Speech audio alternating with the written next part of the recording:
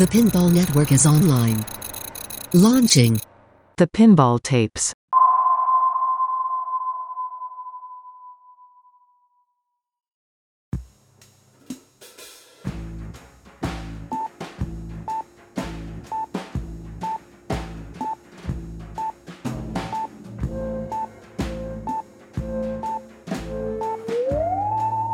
My name is Zach Colligan, and I'm possessed by pinball. If you're listening to this, there's a glimmer of hope that I can instill into you the joy and fascination I get from this kinetic wonder. This is the Pinball Tapes.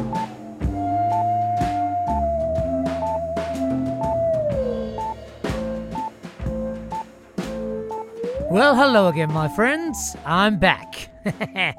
I'm so pleased that I got a chance to do this again. I mean, to be honest, I was planning on still keeping on and doing my thing, but I am very pleased to announce that the Pinball Network, the ineffable Zach Meny from The Pinball Show, which is a great pinball podcast, and the TPN committee have agreed that they'd like me to come back as a regular fixture on the Pinball Network, and I'm absolutely over the moon about it. So thank you very much, committee and Meny. That's brilliant news. And my plan is to release an episode a month if I can. And, you know, any excuse to ramble on about pinball, that's for sure. I'm in. I'm totally in, and life is sweet. And, of course, a big thanks to all of you, you wonderful legends out there in Silverball land. Thanks for listening, and thanks for all the positive feedback. I had some really nice messages throughout the last month, and so it gave me the fire to come back and do it again. So, what's on the plate this time, my amenable amigos? I'm very excited, you know how I get, to muse on the orange-tinged glory and mechanical brilliance that is 1978's Gottlieb System 1 Sinbad. Whoa, there are some pretty glorious Gottlieb System 1s, to be fair, but Sinbad, woo-wee. It was released in Feb of 1978, and this beauty sold 12,000 units. Now, that is a staggering amount of machines, and it's also Gottlieb's best ever selling System 1. And again, for those playing at home, if you want a visual aid, head to the International Pinball Database, or the IPDB, and search for Sinbad, the 4-player solid-state version. And there was a suggestion via Zach, the other Zach. It's confusing, I know. There's also a Zach on the Slam Tilt podcast as well. So, yeah, it's funny. There used to be jokes about Jeff in pinball, but now it's becoming Zach's. Anyway, great name. Love you all, Zach's. The suggestion was to include some links with the show notes, and so I will do that this time around. Well, I'll pass it on to the great Zach Meny, and he'll do that for me, and we'll put some notes into the IPDB link to make it easier for all of you to follow along at home. Now, the reason I specifically mention the 4 players is because the Sinbad actually had 2 versions of the same game. It's one of those interesting machines that was right on the cusp of solid-state technology coming into the world, and so there's a 2-player electromechanical version and a 4-player solid-state version. But more on that later.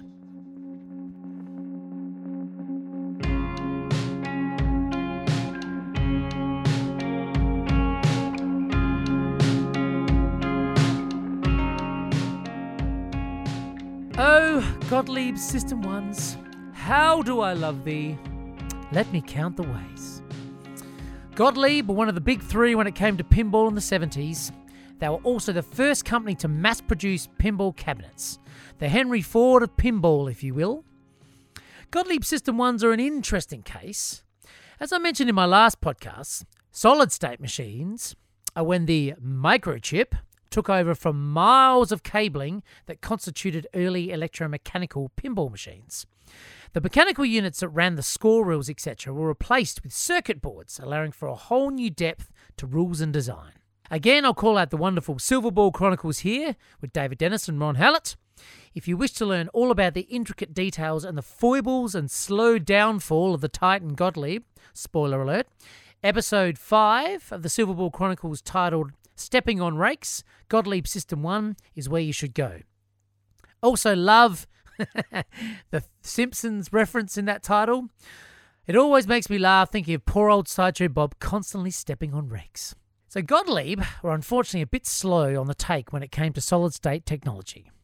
They also made a big error when it came to their circuit boards. They outsourced the manufacture to an electronics company, while highly skilled in the field, knew absolutely nothing about pinball. They developed the System 1 board set as requested, but failed to understand that pinball needs to grow and breathe and live.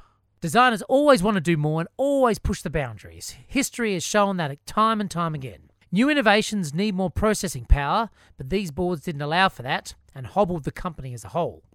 There are also grounding issues, but that is another story for another time. Despite all of this, though, they sold a staggering amount of units and created some of the most mechanically sound machines ever made. The Cadillac of pinball, if you will.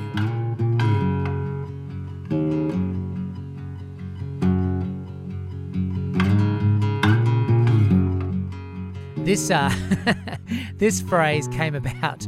There's a very famous designer called Steve Ritchie, who apparently got interested in pinball machines in arcades back in his youth, and there was a tech working on a machine, and he went up to the tech and was chatting with him about what was going on, and the guy said, if you listen to the Silverball Chronicles episode, Ron does it really well. It's like, this is a Gottlieb. Gottlieb are the Cadillac of pinball.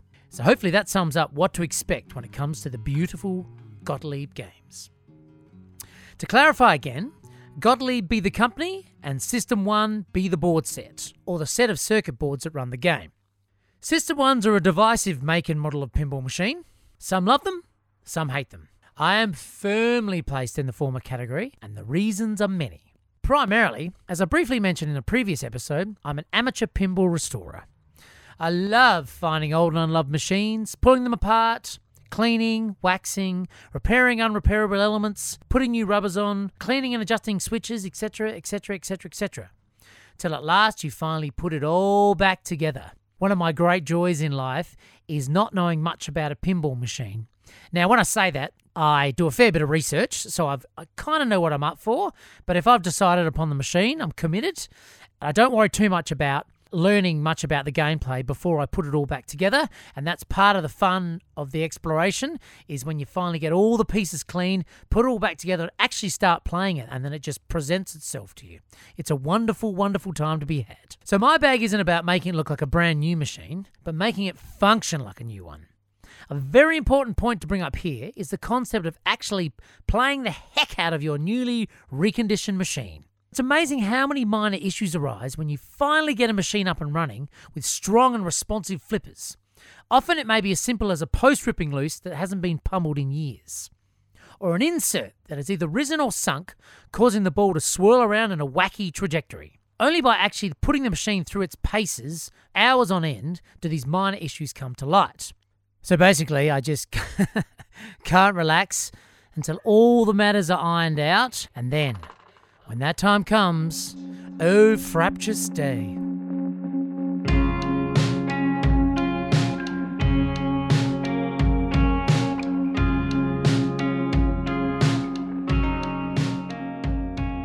When it comes to details, I'm usually unconcerned about the condition of a cabinet unless it's absolutely knackered.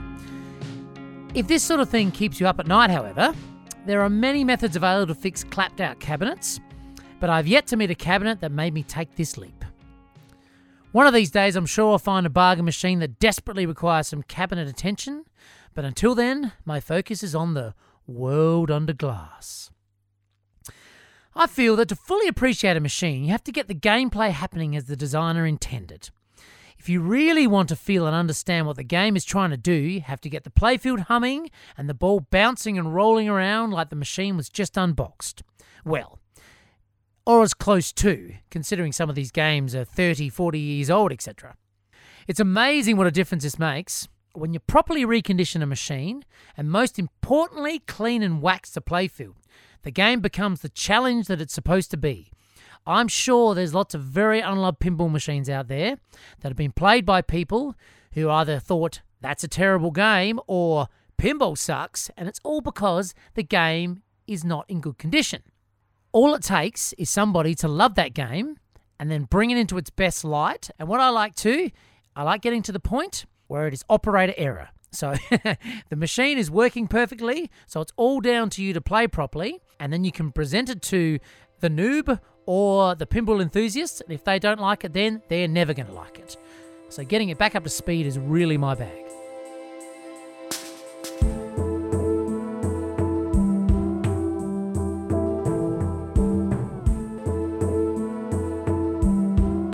So why do I have such a deep and profound affection for this particular era of machine? For me, a very good reason to love these games is that they are an amateur restorer's best pal. I'll never forget a discussion I had years ago with a local pinball tech who talked with such reverence about System 1s, saying how excellent their mechanisms were. And I absolutely concur. These games are built like a tank, solid and reliable. They are renowned for having the best drop targets ever. And I had the experience of restoring a Gottlieb System 1 pinball pool, and messing around with the target banks on that was like dealing with an engine of a car. I had to actually strap the thing and hang it off the underside of the playfield to fix it because there were so many wires attached. I didn't want to disassemble all of it, so I kind of took half the wires off, and usually that's enough to get a mechanism off the underside of a playfield, but not this one. So yeah, quite incredible, these mechanisms. One of the reasons I think they are so reliable is because there is absolutely no BS when it comes to gameplay. All of the System 1s I have played reset everything between each ball. Now, that's not a very new concept, and in fact, electromechanical games usually, as a rule, would do that. So between every ball, there's no memory retention. Basically, you get what you get on a ball, and then the whole game resets, and you start again each ball, just like you're walking up to it and pressing start for the first time. There is no CPU memory retention between balls like on System 11s. No holding over of bonuses or points. You're basically starting from scratch each time. Unless, of course, you've replaced the brains of the machine, but more on that later. So when the ball drains, you are given any bonuses you've accrued on that ball, and everything go back to square one. I really quite admire this type of game. Sure, it makes them hard in comparison to contemporary games, but the objective is clear, defined, and completion seems tantalizingly within your reach. In the conversation with this tech also, he further went on to advise to take all the original boards and throw them in the bin, which seems a bit extreme. But you know what? This is where the System 1 machines fall short. The boards for these games, as I briefly mentioned earlier, especially the power board, are notoriously troublesome, riddled with grounding issues and difficult to fix.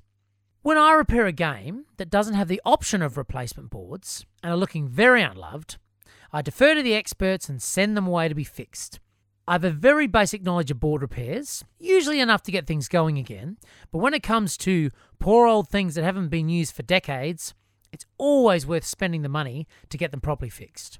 I'll give a shout out here to the legendary Ken, aka Skybo from the Aussie Arcade Forum. When it comes to boards, Ken is the man. I cannot recommend his work enough. And specialised techs like this should never be underappreciated, especially when they are still actively working in the industry. We are so lucky to have people like Ken working on outdated technology like this. His fine work means we can all revitalise the past and preserve these relics for years to come. I've sent him some very difficult patients over the years, and he's always managed to bring them back to life. Hasn't lost one. And I can't understate the importance of knowing your boards aren't the problem when troubleshooting a machine. That makes life so much easier, because then you know the problem lies in the mechanisms or the switches rather than the actual brains of the machine doing something odd.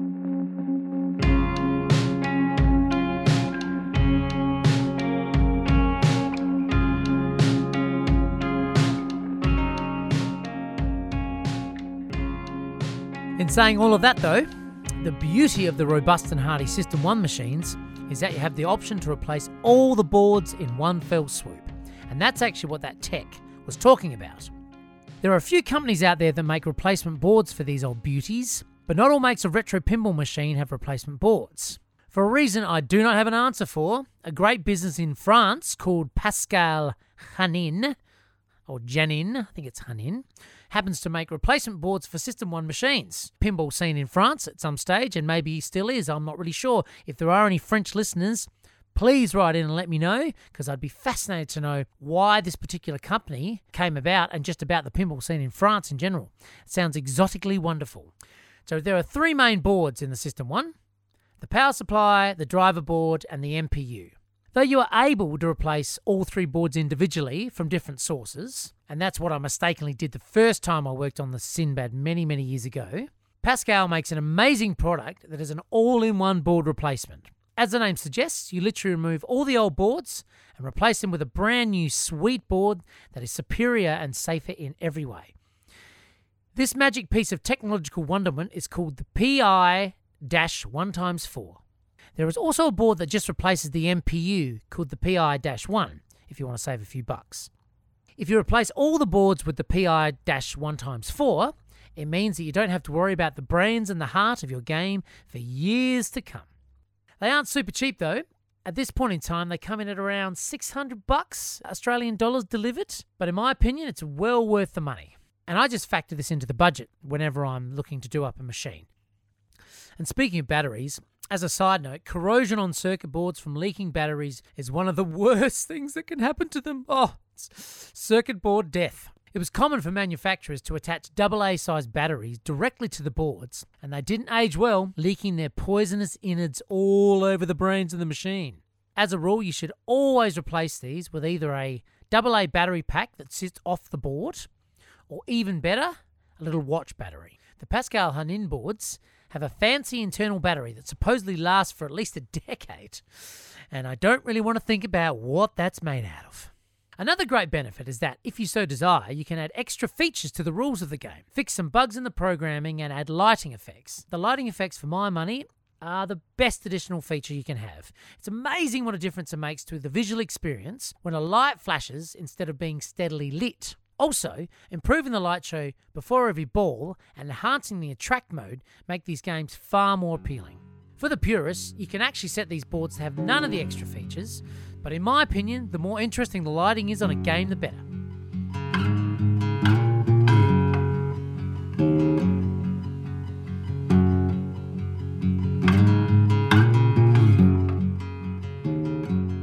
So let's talk about the art. Now, I love the art for these games. There's this theme of orange across all of the ones I've seen, and I think it's across them in general, and they are just beautifully put together. The artist is Gordon Morrison. I don't know too much about him particularly, but he, looking on the IPDB, he did the art, at my count, for at least 149 Gottlieb games. Now, that is just mind-boggling. I mean, I know the vibe in the 70s was they were pumping out games. Like, all manufacturers were smashing them out. But the fact that Gordon Morrison, and he seems to be paired with the designer for this game as well, Ed Krinsky, a legendary designer. He did everything from Close Encounters of the Third Kind to another absolute classic System 1, which is seen as one of the best ones, perhaps even over Sinbad, called Joker Poker. And it seems that Gordon Morrison and Ed Krinsky were paired together for all of these games. Now, I'm going to mention the side of the cabinet because it's a great stencil of Sinbad bringing his sword down and creating sparks with an explosion with a few different layers of colour. And on my copy, some despicable little buggers have scratched around Sinbad's turban and written FUK Elvis. And as much as I hate those little bastards, I kind of love history like that. It marks a time and a place when it was in an arcade, when some kids decided just to scratch around it. And, sure, I could fix that, but I don't know. Maybe one day.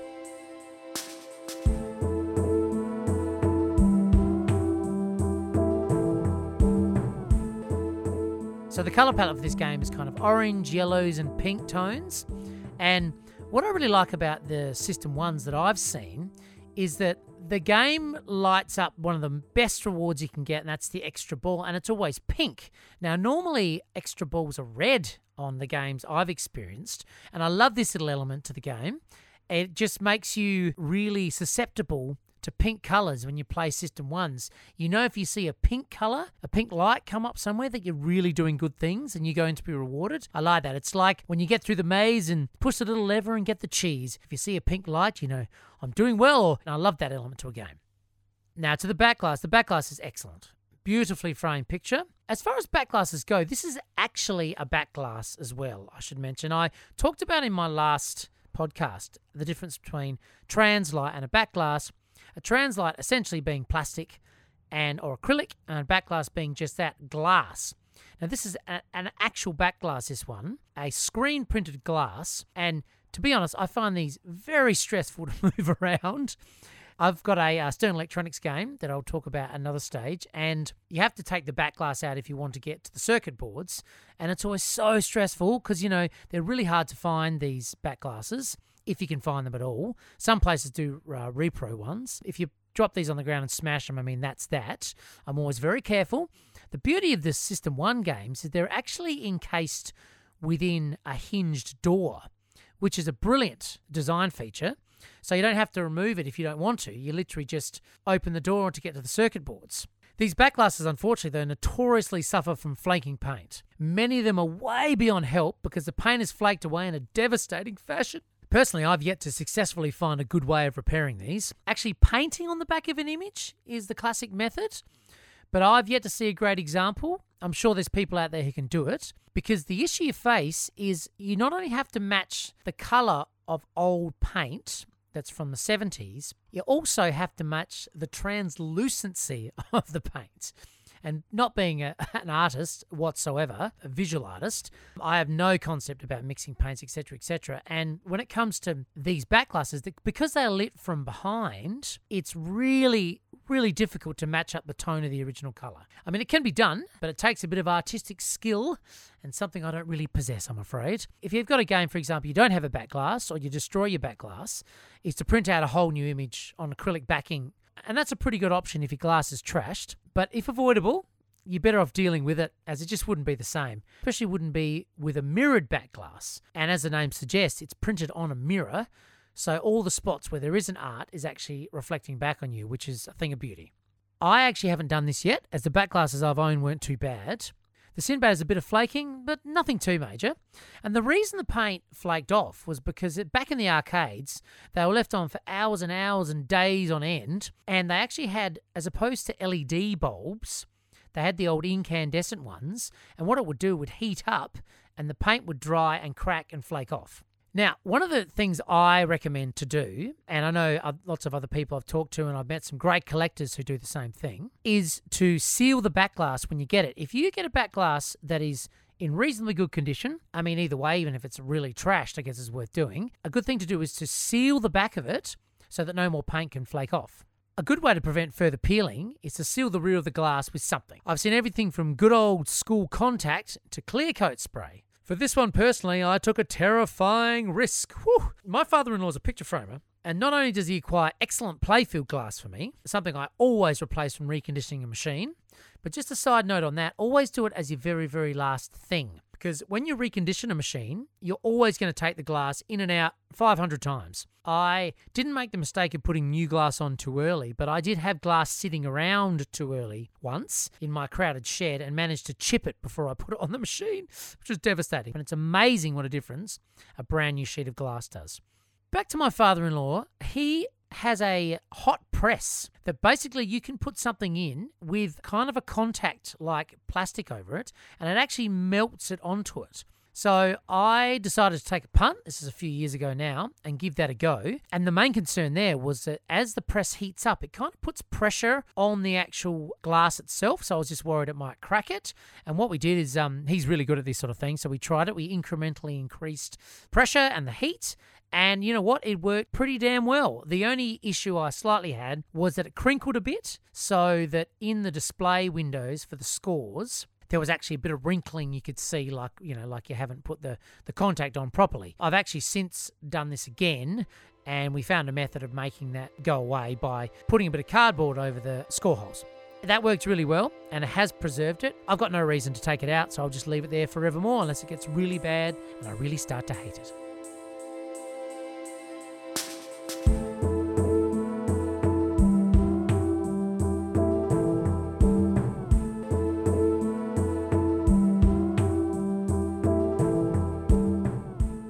So let's talk about the back glass itself. Now, I love the back glass. I think it's a thing of beauty, and Gordon Morrison's efforts in general over these years were just fantastic. What have we got? We've got a cacophony of smoke and what looks to be blue wizard flames with a beautiful mix of greens, yellows, dark pinks and oranges all flowing all over the place. And we've got the characters on the back glass. So on the left-hand side, we have the evil witch Zenobia, and below her is Minoton, the bronze colossus that she makes in the film. And I found it quite amusing because she actually puts a heart of gold in him. So it's literally a clockwork heart made of gold. I'm sure there's some inner meaning for that, but yes. Anyway, he definitely didn't have a heart of gold. And on the right-hand side, we've got the obviously swashbuckling Sinbad. And behind him is Princess Farah, who is drawn in the film as quite a simpering character. I must admit the depiction of women in this film was not the best. I mean, Queen Zenobia had her strong moments, but Princess Farah was not given a very strong role, I can tell you that for free. Something that I didn't quite understand. I was convinced that the character up the very, very top, the goat evil-looking dude on the plinth above the smoking cauldron of red flames, I thought he was Minoton, basically the henchman that Witch Zenobia brings to life, but he's not. And so I don't really know whether he came into the film at all, or she. Up the top, I'm not really sure what that goat-looking guy up the top is. And also, Witch Zenobia has a massive snake, like sort of rearing over the top of her head that's kind of got a bit of a Disney-esque character to it. It looks a little bit cartoonish. That wasn't in the film either. So I find it really interesting that representing the film as a whole on the back glass, Gordon Morrison just decided to add elements himself. I mean, maybe he felt it balanced out and looked, reasonably wizard-like or witch-like, if you will. It's just an interesting thing to do, to all of a sudden throw in elements that weren't in the film, because there were lots of different things in the film. The Ray Harryhausen effects, there was kind of like these skeletal, fleshy beings that Sinbad was fighting at the very beginning of the film, which was amazing. And yeah, all sorts of things, but they decided to add two elements to it that had nothing to do with the film itself. But anyway, interesting choices.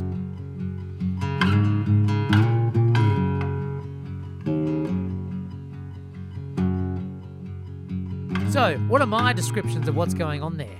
We've got Sinbad, of course. Oh, he's swashbuckling. He's a good-looking dude, looking dashing, ready for a melee, and hand held up, ready to repel Witch Zenobia's spell, which I don't think she cast in the film, but that's the vibe. He's got a bejeweled sword at the ready and a dagger tucked in his belt of his orange pants. He's got a fabulous shirt on, my word. Tell you what, big yellow number with droopy sleeves and a spectacular wide orange collar. And it's just low enough to accentuate his hairless chest. Speaking of hair, though, how about that perfect goatee and beautifully chiseled beard, fully replete with a red turban? He definitely looks the part.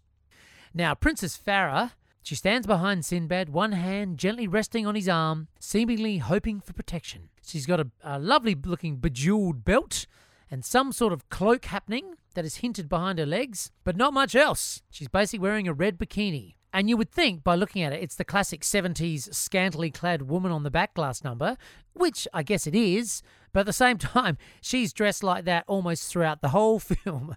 Her costumes, in all sorts of areas, especially the desert, are not really designed to be on an adventure, but again, all down to the director and casting. And we have Zenobia, the evil witch. On the back glass, she's casting a spell by the looks of things with a spark at her fingertip, summoning blue flamed-like spells. I was actually waiting for some sort of blue flame spell, and I think at the very, very end of the film, there's blue flames kind of flying around the place for the under the Aurora Borealis in the Pyramid of the Four Elements. Very exciting stuff. Her flowing red cloak is hemmed with beautiful and intricate woven patterns. She has a pink undercoat with excellent hemming also. I've got an eye for hemming. With pink hair and eyebrows that she did not have in the film, but she does look very evil indeed. And kneeling down next to the evil witch Zenobia is Minoton, the bronze colossus. He's in a kneeling fighting stance, but he's kind of aiming his spear at the ground or Sinbad's shin, so he doesn't look too intimidating there, but maybe he's being pious to his witch. He looks like he means business, that's for sure, and he hardly has any clothes at all. discreet battle gear on, a loincloth, and a sweet red medallion around his neck. And then finally, we have the snake. The snake that was not in the film, but does look kind of cool. It's a giant green and yellow snake looming over the top of the witch, and obviously on her side, hissing at our protagonist, who is ready to fight them all despite the dangers he's facing. One brave, hairless man. And what about the playfield? The playfield is an absolute thing of beauty. It's got a really great portrait of Sinbad down the bottom right-hand corner. A really excellent detailed head of Sinbad. It's just done beautifully. It's got a blue turban on with a jeweled pin in the middle of it. He's got excellent chiseled features, and it looks like he's wrapped in a cloak because his beard's a little bit squared off. And he's kind of looking up towards the bonus tree. In general, the playfield has got such beautiful colouring to it. You've got your oranges and your blues and your yellows and your reds, kind of mauve reds. It's the same colour as things on the back glass, but what I love about the playfield is there's so much movement. There's like smoke and flames and swirling masses of colour. It's just beautifully done. And one of the features in the game that I'll talk about a bit later is the bonus tree that obviously builds up from 1,000 points to 10,000 points. So there's 10 lights that light as you climb up the bonus tree when you do certain things. And that's all set on a bejeweled sword, which looks amazing. And it's got a lovely, almost like bird-like handle at the very end of it. It's a stunning piece of art. And what else have you got? You got the playfield plastics as well. You got Sinbad on the left, looking wonderful with his red turban and excellent features, and of course a nice big gold earring, as the exotic sailor of the seas would. And at the top right, I believe it must be Princess Farah, again up there, because that's his love interest in the film. She's staring off into the distance. He's looking longingly up, kind of towards her, and all the colours are organised really beautifully. Absolute wonder indeed.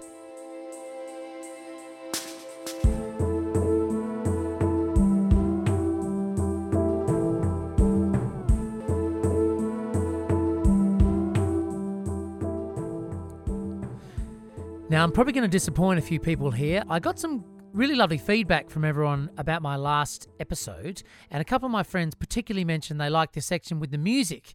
Now, unfortunately, as I prefaced with my last episode, the music on Sinbad is not the best. If you like the sound of bloops, then you'll love it. And it's funny, I do find when you play these games, I don't sit there thinking, oh, it's terrible.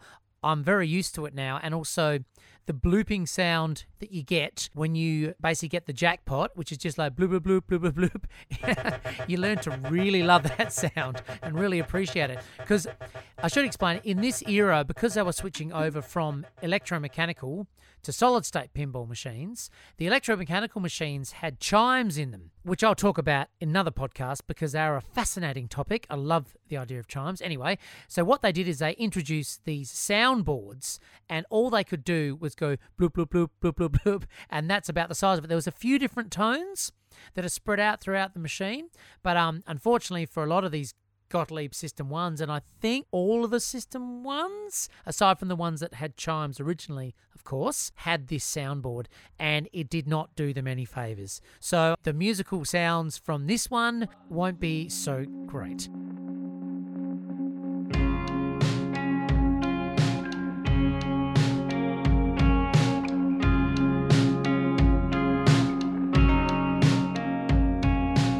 So let's talk about what makes this such a unique and wonderful game.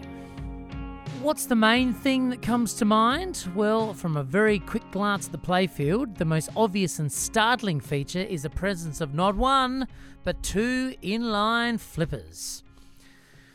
With inline flippers, you essentially have two flippers on each side. The extra flipper is placed directly behind the standard flipper, with its tip touching the back end of the standard one. Now, double inline flippers are rarely seen outside the 70s. Some games have one set of inline flippers, but Sinbad went the whole shebang and decided to put them on both sides. With the addition of this mind-bending feature comes the removal of some other features. On Sinbad, we don't have lanes or bumpers around the flipper area. To explain bumpers, they are switch-activated kicking mechanisms that repel the ball sideways when their switches are activated. Sideways ball action is the enemy of the pinballer. This is where your problems often begin and end very quickly, with the ball going straight down the middle or flying down the out lanes to pinball hell. So basically we have two sets of double flippers with the out lanes to the far left and right. The real kicker with this setup is you can lose the ball between the freaking flippers. This demoralising action is called being scissored, and it is a brutal, stressful, but awesome element to the unique gameplay of Sinbad. A story that always comes to mind when I'm playing Sinbad and I ever get scissored. I was at a competition at a guy's house many, many years ago, and he'll know who I'm talking about if he listens. He owns his own Sinbad, and it was in the competition, and it was just in his house, and I happened to be walking past him when he was playing, and he said, "Scissored? I haven't been scissored in years." It's unfortunate what happens when you play games in competitions. So even if it's your own game in the competition, when it comes to the competitive mindset, it can just change everything for you. I always think about that. Oh. So how do we deal with them? Well, I personally treat them like two large flippers and let the ball bounce from one to the other. There are a couple of techniques at play here. Primarily, the attitude that inaction is better than constant action. I think of myself as perhaps a slightly above average player, but I am no means an expert. From my amateur observations, it seems that the overall approach to pinball glory is to intensely watch what the ball does and only flip when the opportunity arises or danger presents itself. This as opposed to flip every time the ball comes near the flipper's approach of inexperienced players, or chimp flipping, I believe that's called. You've got to remember, a lot of the time you can't influence how the ball moves around the inside of the machine, so there is no point frantically flipping around or unnecessarily shoving the machine. This type of careful observation takes nerves of steel, but will gain you the advantage of slowing the game down and perhaps even giving yourself a moment to aim and or nudge the ball out of danger. It's also worth mentioning here, an incredibly useful and essential arrow to have in your pinball quiver is called the dead drop pass, which is basically what I'm talking about. A dead drop pass is an inactive maneuver where you simply let the ball hit one flipper and bounce to the other without flipping at all. So the ball can come rocketing from the back of the playfield, but if you can see it's going to hit on one flipper cleanly, it also is about judgment of velocity and whether it's going to hit it in the right spot, etc., etc. But this is another skill that requires some patience and composure. You have to be sure that the ball has enough inertia to make it to the other flipper and that it's on the right angle. The huge advantage this gives you straight away is changing the velocity of the ball. By simply not flipping, the speed of the oncoming ball is slowed immensely and, if executed properly, delivered to the opposing flipper with plenty of time for a well-timed and deliberate shot. One of the unique problems you face with this on the Sinbad is that the ball can land right in the middle where the two inline flippers meet. If this happens, the ball unceremoniously rockets down the drain, leaving you little if any time for recovery. It's also worth mentioning the delightful interplay that happens between the two inline flippers right next to each other. This configuration also is great for flipper training. I've had this sentiment echoed to me by some great players. If you can get good at Sinbad, you can get good at almost any game. On top of all that, the flipper gap is also worth mentioning. Over the years, the gap between the flippers has thankfully got smaller. There are exceptions, I'm sure, but as a general rule, the older the game, the larger the flipper gap. If you look at some of the electromechanical games of yore, the gap is huge, almost enough to fit two balls side by side, or maybe it can. The attitude I adopt with these older games is you have to keep the ball out of trouble, as there is a definitive straight down the middle, or SDTM, shot, where there is almost nothing you can do. System 1s have a pretty damn decent gap, and you really have to be on your toes. There is no room for casually flipping around in a relaxed manner. It's always a battle and a true test of nerves. Two magnificent lures to keep you coming back for more.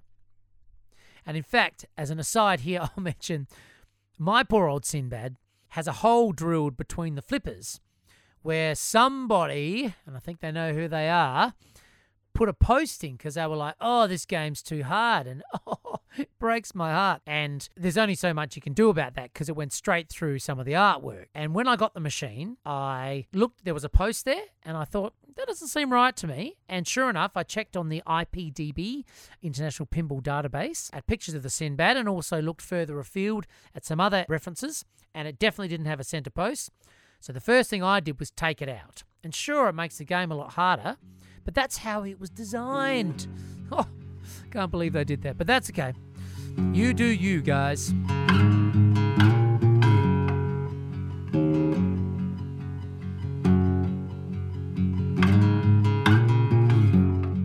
So, gameplay. Woo-wee! The old System 1, hey? It is a very, very tough game to break down into gameplay. So, as I mentioned earlier, you approach a System 1 knowing you have to do the same thing and will start at the same place on each ball. Your aim is to always clench tightly and keep the ball alive for as long as possible. But it's good also to keep in mind that you don't have to be concerned if you fail dismally on some balls. There is a tournament term that comes to mind here, and that term is a house ball. This is a devastating moment where you plunge and then unceremoniously lose the ball with nary a flip in sight. It's obviously quite demoralising and can really make the casual player feel like they have absolutely no skills whatsoever. What I want all of you to keep in mind is that in pinball, this happens to everybody. And this was actually a real revelation to me. I haven't watched heaps of high-level tournaments, but some of the best in the world get house balls in live stream big comps quite regularly. Mastering the art of pinball is not about magically avoiding this situation all the time. It's similar to life. When you've been dealt a blow, you dust yourself off and get back on the horse. The great players don't let house balls rattle them. They understand that it's the sum of its parts that will win the day, the collective score, especially on System 1s. Sure, some games can be won with a sublime ball, those mystical moments when you see everything happening a second or two before it does. All your shots hit their targets. But as Tom Waits said, a love like ours, my dear, is best measured when it's down. It's what you do with the lemons that counts.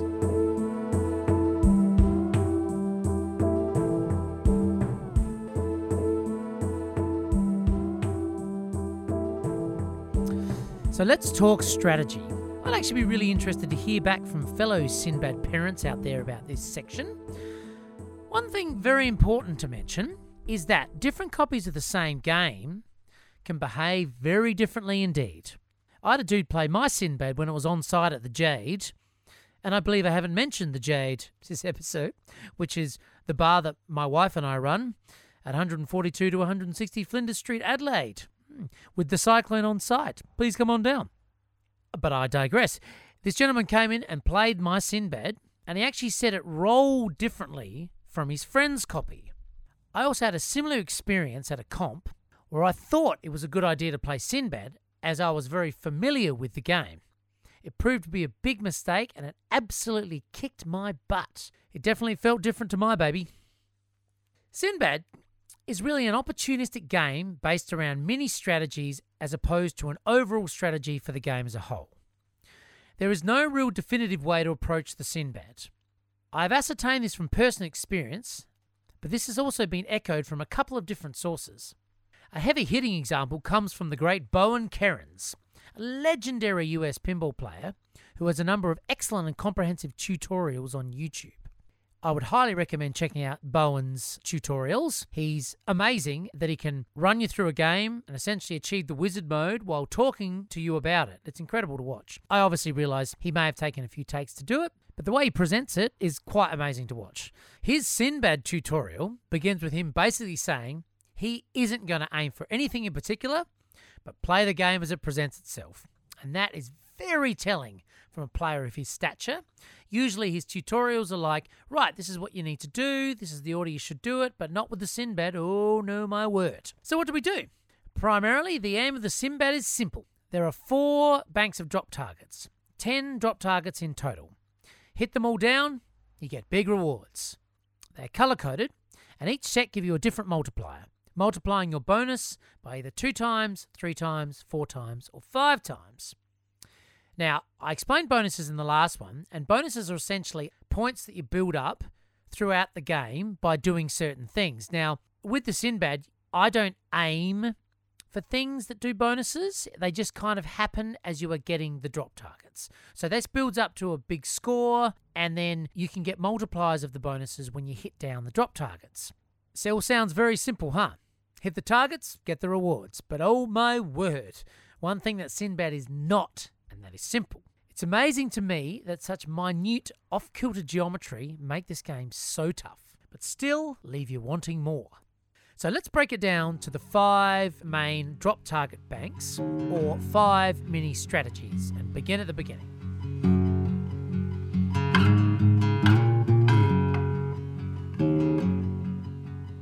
So the white target, located on the left of the playfield, this singular target is the linchpin of the whole apple cart. The kicker with the entire rule set on Sinbad is that you need to knock the previous target down to get the rewards of the next set. Or in simpler terms, you hit the white target down, you get 2 times your bonus. On the other side of the coin, you can hit down all the other 9 targets, which should give you a handsome reward of 5 times your bonus. But if you don't knock that white one down, you won't get any more than a 2 times bonus, and all that effort is wasted. I've read many descriptions of Sinbad, and it seems that the white target is the most elusive one of all. Nothing can crush a person more than dropping the rest of the pack and then draining horribly without showing Whitey who's boss. Oh, it's brutal. It's funny, when you talk about Sinbad and you remember doing that, I know I was being slightly theatrical there, but you do remember the anguish. Oh my gosh. So the safest way to eliminate the white target is from the left-hand upper flipper. So as we mentioned, you've got 2 flippers each side. They're in line, so they line up with each other. So my advice is to go from the upper left flipper. You can stall the ball on the upper left and right flippers of the Sinbad, but it's a hard-won manoeuvre. If you can cradle the ball on the upper left flipper, a deft and light shot straight up can just graze it. But it's hard not to hit a little mini post next to the stand-up target that blocks your shot. If you do hit that mini post, death is never far away. If you're feeling brave, you can actually achieve the white target from the lower right flipper by letting the ball roll all the way down to the tip of the lower right and whacking it across. This is not really recommended, however, as it's fraught with peril. I find on my copy that I get a bit of flipper hop too, when the ball rolls over the gap between the inline flippers. Flipper hop is basically when a ball jumps a little, rolling down towards a flipper. It usually happens between a wire ball guide and a flipper, but the good old Sinbad's inline flippers causes a brand new problem. Now, I will add here that it may be an issue with the orientation of my flippers, and to be honest, at this point they are absolutely due for a rebuild, which I will be doing over the next few weeks, but they look pretty level, and it wouldn't surprise me at all if the Sinbad had this trick up its sleeve. This seemingly insignificant motion makes a huge difference to the timing of a shot and can also add a little bit of velocity to the ball, making it hard to execute. One constant on the Sinbad, in Ghostbuster terms, is to never cross the streams. Or what I mean by that is cross playfield shots. So going from the right flipper to a target on the left, or the left to a target on the right, etc., etc. Cross playfield shots are extremely satisfying, but definitely not recommended as a rule with all targets on the Sinbad.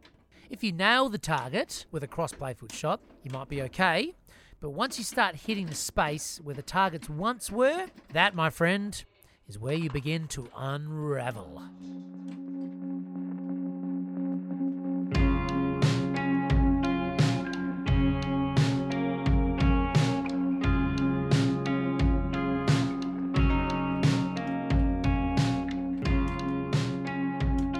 Now the next set of targets are the 2 yellow targets. The yellow twins give you a 3 times bonus if you've hit the white target down before, of course, or afterwards, and are the most dangerous blighters in the game. They are located almost directly in the middle of the game, about halfway up, but ever so slightly to the left, and they are not to be messed with. Right flipper shots are not recommended unless you are feeling reckless.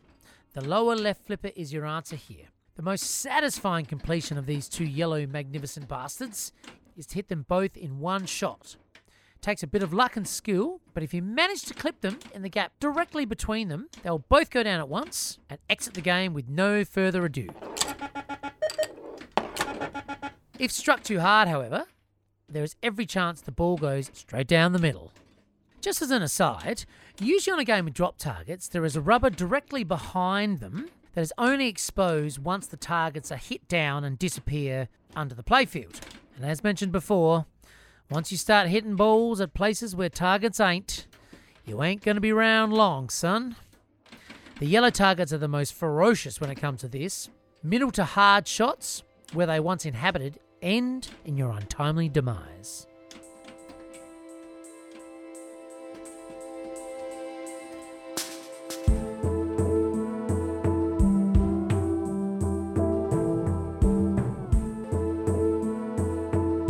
The next lot are the purple targets. The purple targets.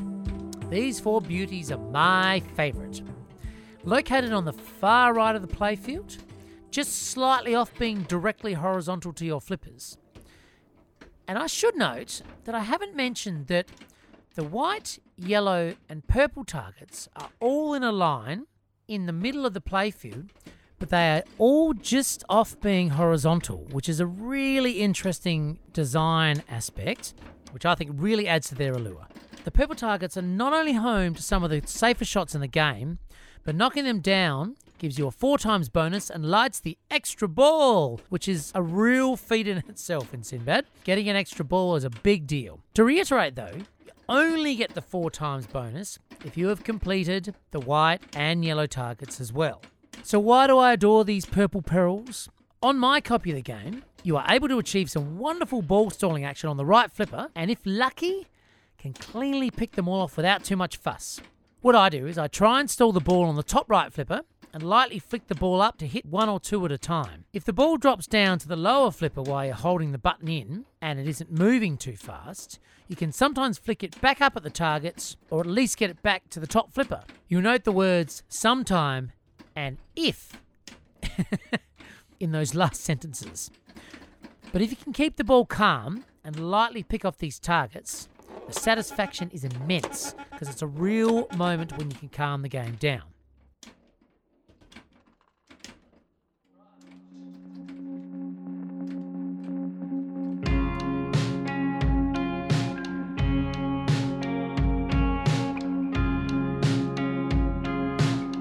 So the final piece of the puzzle on this road to kinetic glory are the 4 red drop targets up the back left-hand side of the machine.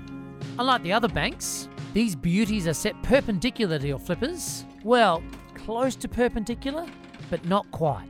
Once again, Ed Krinsky creating a design that is just slightly off being what you'd hope it would be, which adds to the whole mystery of this game.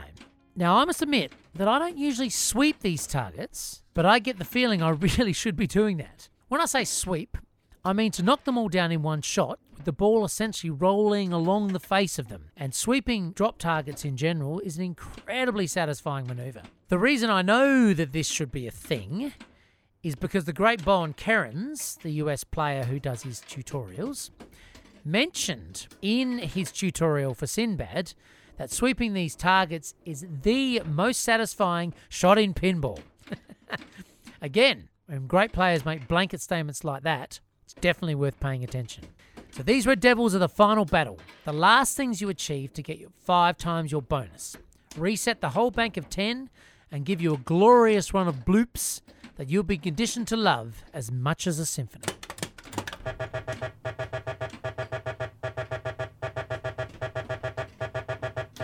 You of course need to have achieved the white, yellow and purple, etc, etc, etc to cash in the jackpot, or cash in your bonus if you will. I find the best flipper for these is the bottom left or even the bottom right. They are usually a pretty safe shot because they are essentially located in the upper section of the playfield near the pop bumpers. When the ball ends up in this section, it mostly ricochets around in the pop bumpers for a while, ending up on the other side of the spinner, and this can be a frustratingly slow delivery to the flippers. And while we're talking about spinners, I should mention that while Gottlieb were the king of drop targets, their spinners are terrible. There is apparently nothing you can do to a Gottlieb spinner to make it fly around like a similar era Stern Electronics spinner. Stern Electronics machines as a whole were cheaply made, but their spinners are amazing. I heard Ron Hallett and Bruce Nightingale of the Slam Tilt podcast talking about how their Stern Electronics spinners can spin up to 43 times in one shot. And that is just mind-boggling. But the Gottlieb spinners are big and plastic and don't give you much spinning action at all. When I first acquired the Sinbad, my generous mate Nick has essentially permanently loaned this one to me, I'll admit. Many kisses to you, Nick, if you're listening, mate. So when I first acquired the Sinbad, the spinner was a Panther, which is actually incorrect. Little details like this get under my skin, and so I attempted to find a correct replacement.